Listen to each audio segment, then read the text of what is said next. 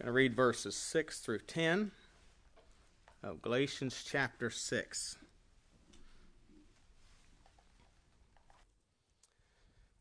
Let him that is taught in the word communicate unto him that teacheth in all good things.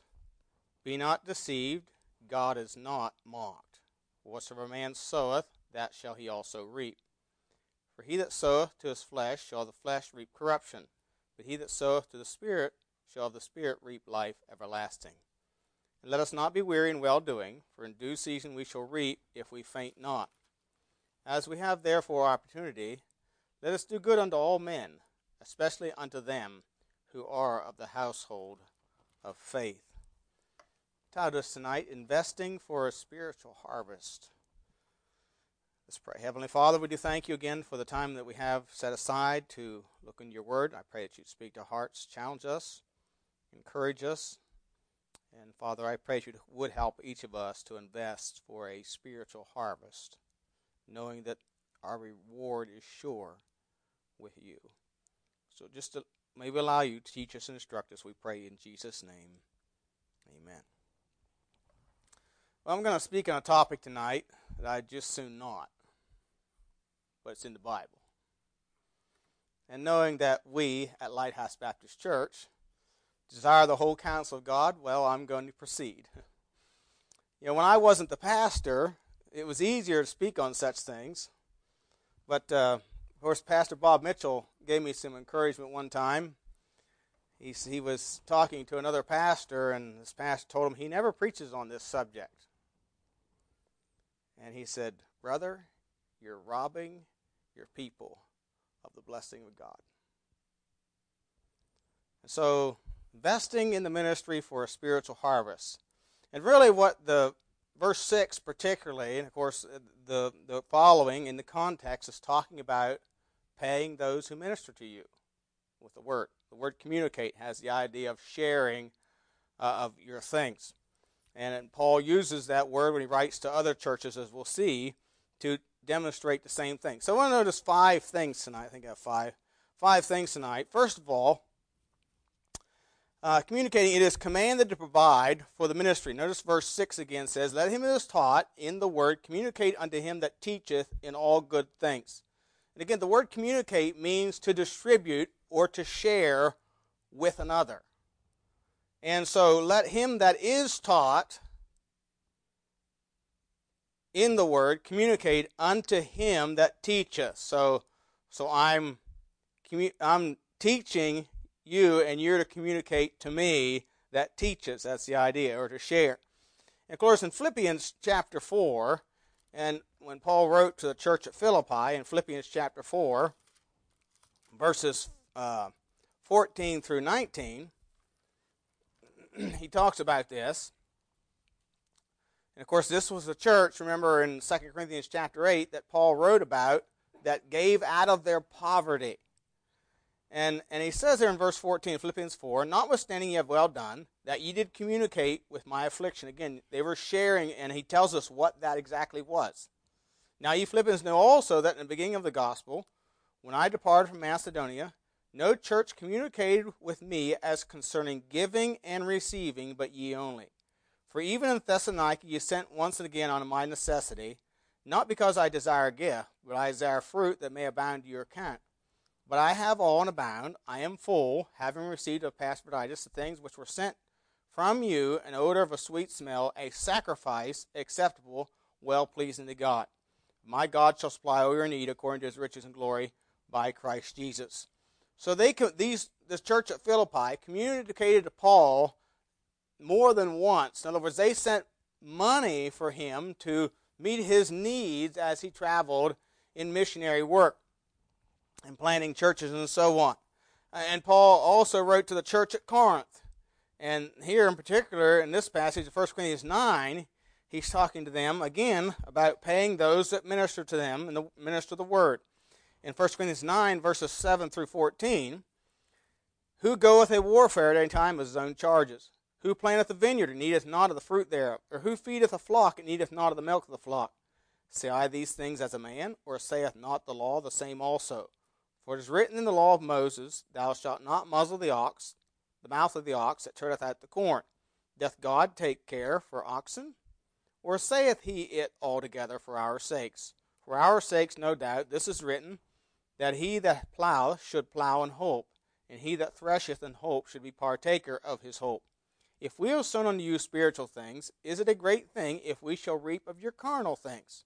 If others be partakers of this power over you, are not we rather? Nevertheless, we have not used this power, but suffer all things, lest we should hinder the gospel of Christ. Do you not know that they which minister about the holy things live of the things of the temple, and they which wait at the altar are partakers with the altar? Even so hath the Lord ordained that they which preach the gospel should live of the gospel. So again, he makes reference to an ox that treads out the corn as an illustration. He also makes reference to the priests who ministered at the temple. Their livelihood was supplied by the offerings that the people brought in. They took part of that offering, that was part of what the offering was given, was for the priests. And from the study of the book of Nehemiah, when that wasn't being properly done, the Levites had to go back to their fields and were forsaking the work of the temple because they had to live some way. And no, they're supposed to be supplied by the offerings and these. So it is commanded here of the Lord to provide for those that minister or those that teach in the Word. It also demonstrates your sincere love for the truth. Notice verses 7 and 8. Be not deceived, God is not mocked. Whatsoever man soweth, that shall also reap. For he that soweth to his flesh shall of the flesh reap corruption, but he that soweth to the Spirit shall of the Spirit reap life everlasting. Now we often pull those two verses out of its context and make many applications to life, which are true.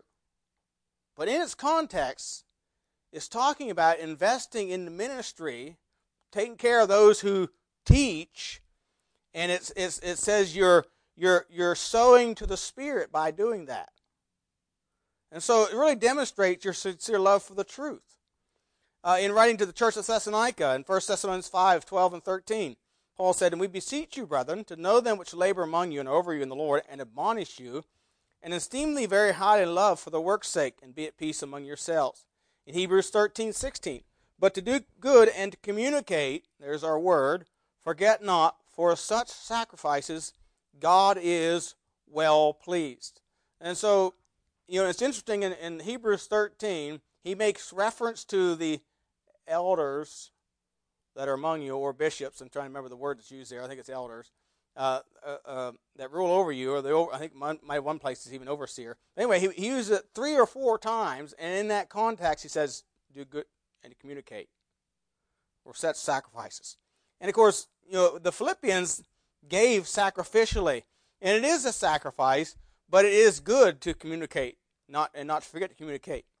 One commentator said this, speaking of Galatians chapter 6, in verse 6, this passage, he said this, I quote, I have often wondered why all the apostles reiterated this request with such embarrassing frequency. We have come to understand why it is so necessary to repeat the admonition of this verse. When Satan cannot suppress the preaching of the gospel by force, he tries to accomplish this purpose by striking the ministers of the gospel with poverty, unquote. So it does demonstrate love for the truth when you seek to invest or sow to the Spirit by communicate unto them that teach. So it's obedience to the truth of the Word of God, and as we'll see a little later on, it's to your benefit. Then the third thing I want to notice here, it is a spiritual investment that reaps dividends. Again, in verse 8 it says, He that soweth to his flesh shall of the flesh reap corruption, but he that soweth to the Spirit shall of the Spirit reap life everlasting. In 2 Corinthians 9, verses 6 through 10, Paul there, writing to the church at Corinth, in their second epistle, 2 Corinthians 9, verses 6 through 10, he challenges them. He says, But this I say, he which soweth sparingly shall reap also sparingly. He which soweth bountifully shall reap bountifully.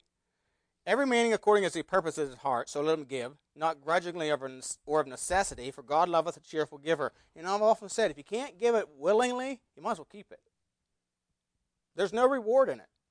If what you do for the Lord is out of a grudge, or you don't really want to do it, you might as well not do it. It won't be rewarded. No, he says it needs to be willingly of a cheerful giver. And God is able to make all grace abound toward you, that you always having all sufficiency in all things may abound to every good work. As it is written, he hath dispersed abroad, he hath given to the poor, his righteousness remaineth forever. Now he that ministereth seed to the sower, both minister bread for your food, and multiply your seed sown, and increase the fruits of your righteousness. Notice he said, he that ministered the seed to the sower, both minister bread for your food, and multiply your seed sown, and increase the fruits of your righteousness. So it is a spiritual investment that does reap dividends. When Paul wrote to the church of Philippi, in the verses we just read, he says, I desire fruit that may abound to your account. To your account. Hence, when you think about him writing to the church at Philippi, and they had given sacrificially, hence the exceeding great and precious promise that we all like to proclaim or claim. But my God shall supply all your needs according to his riches and glory by Christ Jesus. You see, that promise is given because of what they did, because of their love for the Lord, their obedience to the Lord. God promises to supply their needs. Somebody has said, money can buy a bed, but not sleep. Money can buy food, but not appetite. Money can buy a house, but not a home. Money can buy medicine, but not health. Money can buy amusement and pleasure, but not happiness. Money can buy gifts, but not love. Money can buy a cross or crucifix, but not a Savior.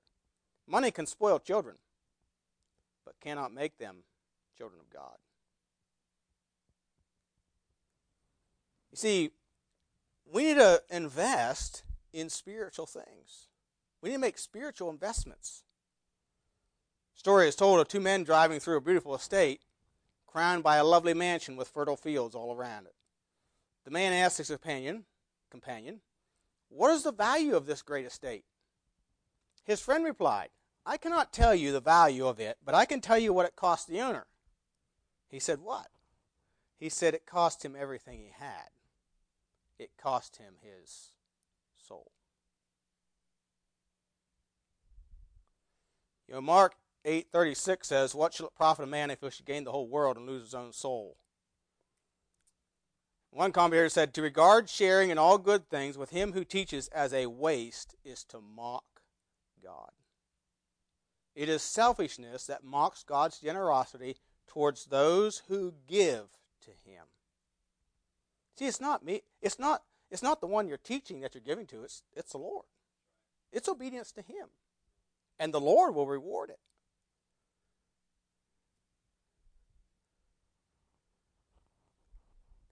Paul's point is that God's people should not share in all good things with him who teaches because it is good for the teacher. They should do it because it is good for the one who is taught and shares, and the principle of reaping and sowing demonstrates this. And so that's why I use that illustration of reaping what we sow. And you always reap what you sow, and you always reap more than you sow. And you always reap later than you sow. And that brings me to my fourth point. It should not be considered on a trial basis. I've known people that have tried Christianity. They tried it. They tried it for a while. Well, God isn't interested in trying it. God's interested in our surrender. He's interested in our obedience. Verse 9 says, and let us not be weary in well-doing, for in due season we shall reap if we faint not. The word due means, actually the Greek word is duh. But it means appropriate to one's own.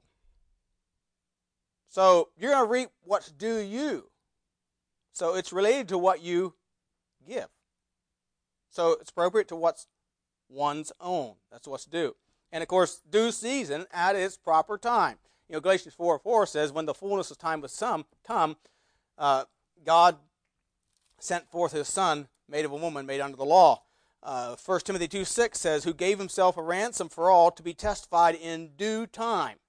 Ecclesiastes 1:3, to everything there is a season and a time to every purpose under the heaven. And anyone who invests knows it takes time. It doesn't work to say, God's not interested in deals.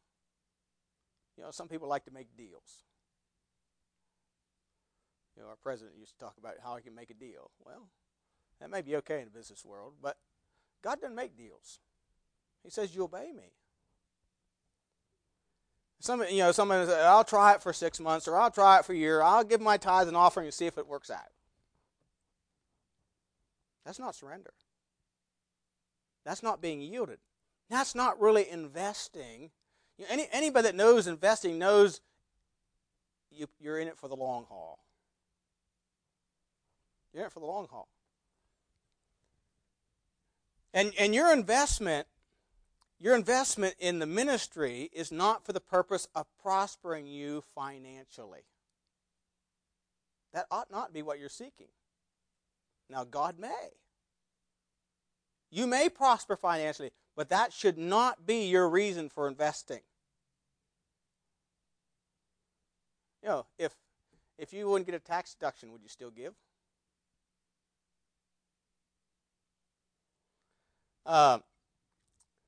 It is for your spiritual growth, for your family. It speaks, and it's for eternal rewards. In investment in ministry, Dad, Mom, speaks volumes to your children. It speaks volumes. It tells them where your heart is. Billy Graham says some good things once in a while. One thing I agree with him that he said one time was, if God has your pocketbook, he probably has your heart.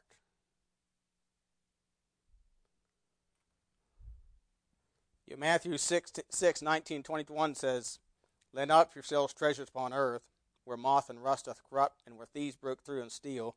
But lay up yourselves treasure in heaven, where neither moth nor rust doth corrupt, nor thieves do not break through nor steal. Where your treasure is, there will your heart be also.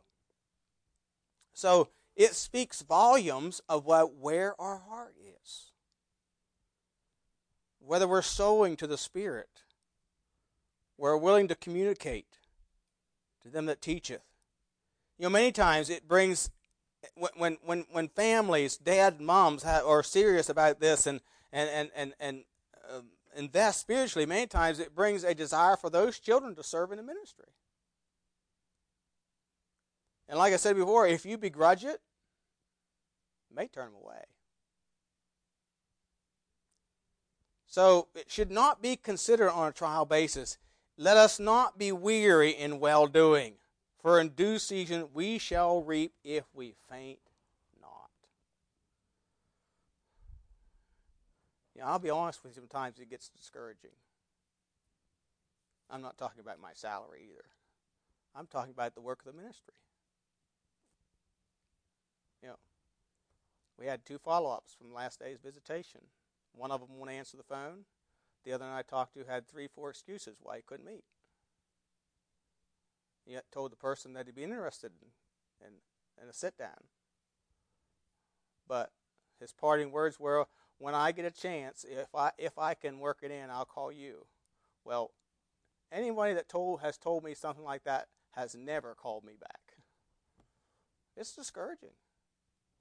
But we're not to be weary in well-doing, for in due season we shall reap if we faint not.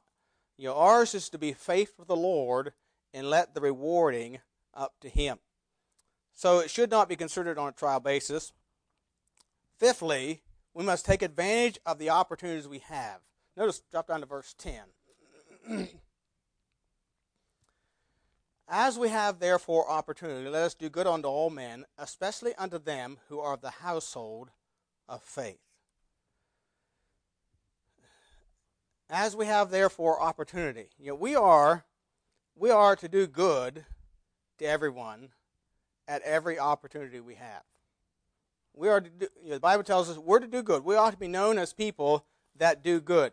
In Matthew chapter 5, in the Sermon on the Mount, the Lord instructed his disciples in verses 8 through 12 and then verses 43 to 48.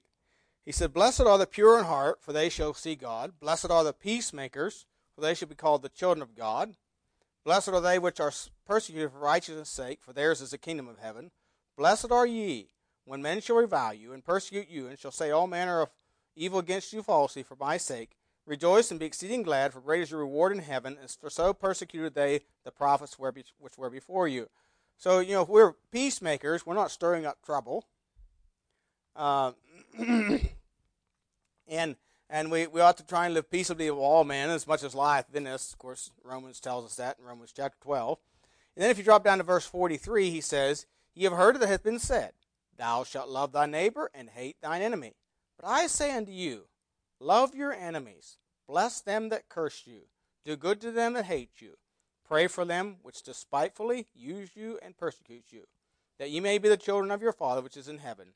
For he maketh his sun to rise on the evil and on the good, and sendeth rain on the just and on the unjust. For if ye love them which love you, what reward have ye? Do not even the publicans the same? And if ye salute your brethren only, what do ye more than others? Do not even the publicans so? Be ye therefore perfect, even as your Father which is in heaven is perfect." So we're not to be like the world. We're to even to love our enemies. We're to hate the sin, but we're to love the sinner. Sometimes the world has trouble, differentiating between the two. Sometimes they think because we hate certain things, or we won't go along with or endorse certain things, certain lifestyles, homosexuality, and all that sort of thing, this transgenderism and all this stuff that's going on in our world today, because we won't endorse such things or cooperate with it, we hate them. But that's not so.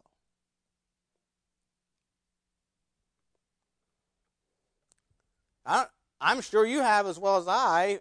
You've witnessed somebody's living in a gross sin. What is that? Why would you witness to them? Because you care about their soul. Because you care about your soul. They accuse the Lord Jesus of keeping company with publicans and sinners. Why was he keeping company with publicans and sinners?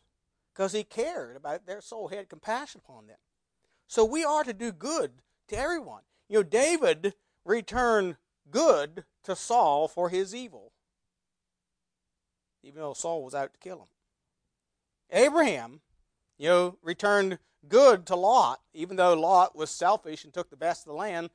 Abraham had enough concern and care for Lot that he risked his own life and his own servants to go to battle and bring Lot back, who had been taken captive. So we are, as we have opportunity, we're to do good to all men, to everyone we meet.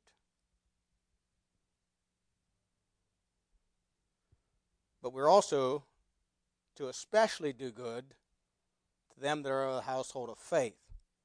The word especially means chiefly or above all. The household of faith refers to devoted to or adherents of a thing. And look at 1 Corinthians chapter 16. 1 Corinthians chapter 16, we find an example of somebody who was adhered to or was devoted to the church there at Corinth. 1 Corinthians 16, verse 15, "I beseech you, brethren, you know the house of Stephanas, that it is the first fruits of Achaia, and that they have addicted themselves to the ministry of the saints, that you submit yourselves unto such, and to every one that helpeth with us and laboreth." So here was the household of Stephanas, and they had addicted themselves. The word addicted has the idea they had been appointed, ordained, or chosen, and the two words together have the idea they've been appointed, ordained, or chosen, and then they were giving themselves to that which they had been appointed to. So I think it's rather obvious that Stephanas was a pastor at the church at Corinth. He was a minister of the church of Corinth, and he had addicted himself. He had been appointed, and he had given himself to the ministry there of the saints. And so Paul says, you need to submit yourselves unto such, and to everyone that helpeth with us. So his point here in Galatians chapter 6 and verse 10 in context is, we are to do good to all men, but we're to especially take care of those who are of the household of faith, that have devoted themselves to the ministry of the word. 1 Timothy 5:17 says, let the elders that rule well be counted worthy of double honor, especially they who labor in the word and doctrine.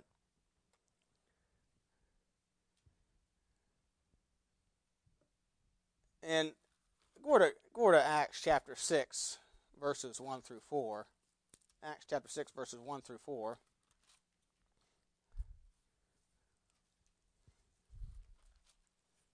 And I feel a little bit like I'm preaching to the choir tonight, but this is what's in the Bible. So, Acts chapter 6, verses 1 through 4, it says, in those days, when the number of the disciples was multiplied, there arose a murmuring of the Grecians against the Hebrews, because their widows were neglected at the daily ministration.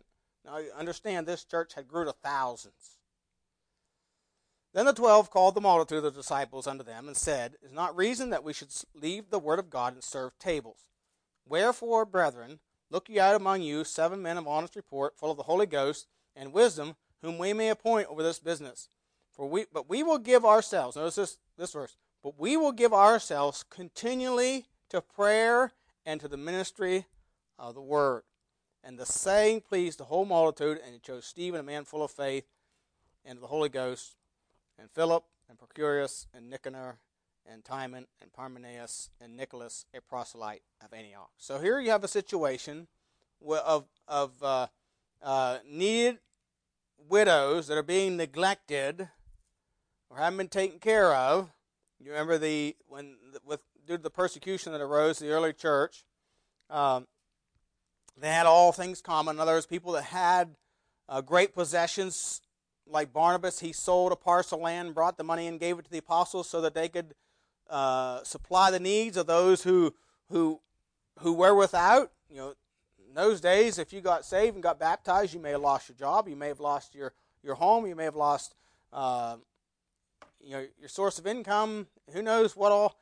And so this was a situation, and they had these widows that they were taking care of, and they're being neglected because of the volume of the responsibility. The disciples couldn't do it all.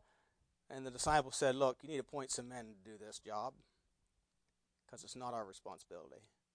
We need to give ourselves continually to prayer and the ministry of the word.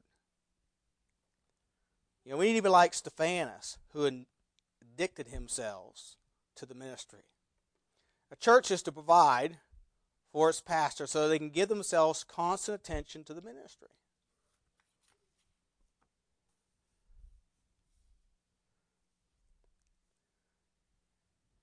So that they can give themselves continually to the ministry of the word, so that they can feed the flock of God. Now, I have learned. I used to think that I could get a sermon together in short period of time. I could. I still could. It just wouldn't be much help to you. I heard an evangelist, a well-known evangelist, say one time. He said, the reason people are attracted to these evangelicals is because their sermons are very polished. They spend 15 to 20 hours on a sermon.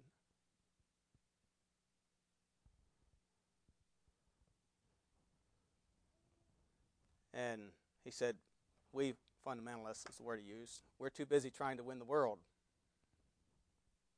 We're not properly preparing to feed the sheep. First Timothy 5:17 says, let the elders that rule well be counted worthy of double honor, especially they who labor. It takes labor. It takes work. They who labor in the word and doctrine. I had an older gentleman one time when I was in Maine, told me, and I was talking about this very thing, about time and spending time studying, and he said, I can tell. He wasn't being critical. He was just telling me, I can tell when you have more time. And I'm not saying that to criticize Lighthouse Baptist Church. You've done very well. I'm just saying that's the way it is. That's the way it is. That's what the Bible teaches. You see, it is for the church's profit for a pastor to give himself continually to prayer and the ministry of the Word. I found this years ago, a little article titled Praying Preachers Strong, written by W. McCumber. Not sure who that was, but anyway, it goes like this, quote, Once when he was preaching in Ireland, Charles Wesley found himself sick and weak. After spending a night and day in pain, he faced an audience of 10,000 in outdoor service. He read his text faintly. Then he reports, they observed my weakness and prayed me strong. The victorious service consumed 2 hours. The next day, Wesley rose at 2 and traveled all day. He wrote in his journal, my pain was kept off by the prayers of those I left behind. I'd like to know what he was taking. Blessed is a preacher whose listeners can pray him strong when he is weak, whether his weakness is physical, intellectual, or spiritual. Every preacher who ever achieves significant results in kingdom work owes much to the prayers of devout and humble laymen.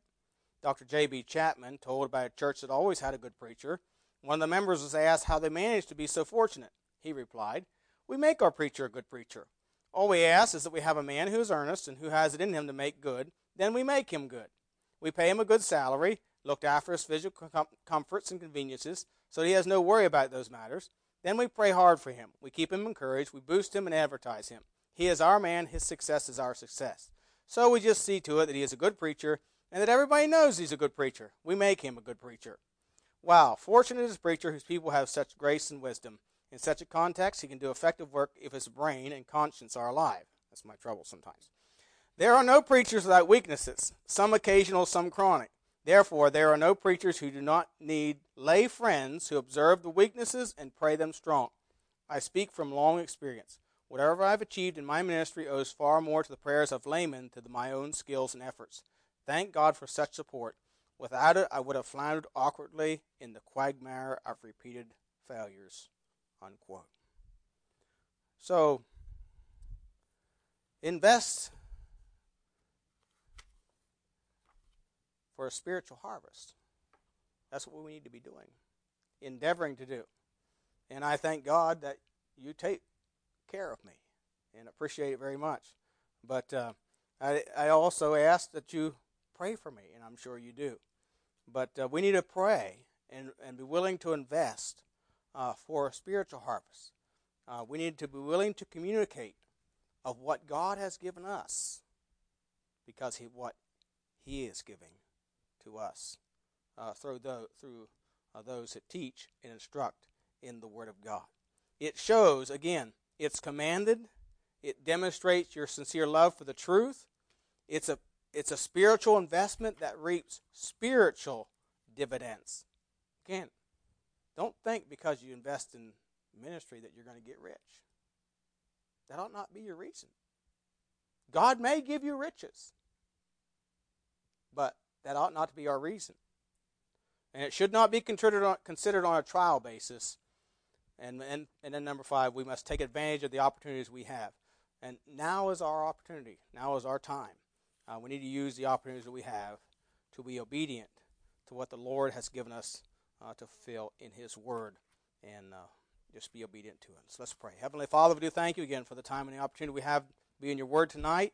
And I pray you to help us as your people just to be faithful and be obedient, to each do our part, that the ministry might go forward and prosper under our head, the Lord Jesus Christ. Help us all to be faithful. Help me to be faithful, to study and to give himself continually to prayer and the ministry of the Word, that your people might grow in the grace and knowledge of our Lord and Savior Jesus Christ, and that your Word will go forth in power and Spirit and bring forth fruit. So we just thank you again for the time of your Word tonight. We pray in Jesus' name.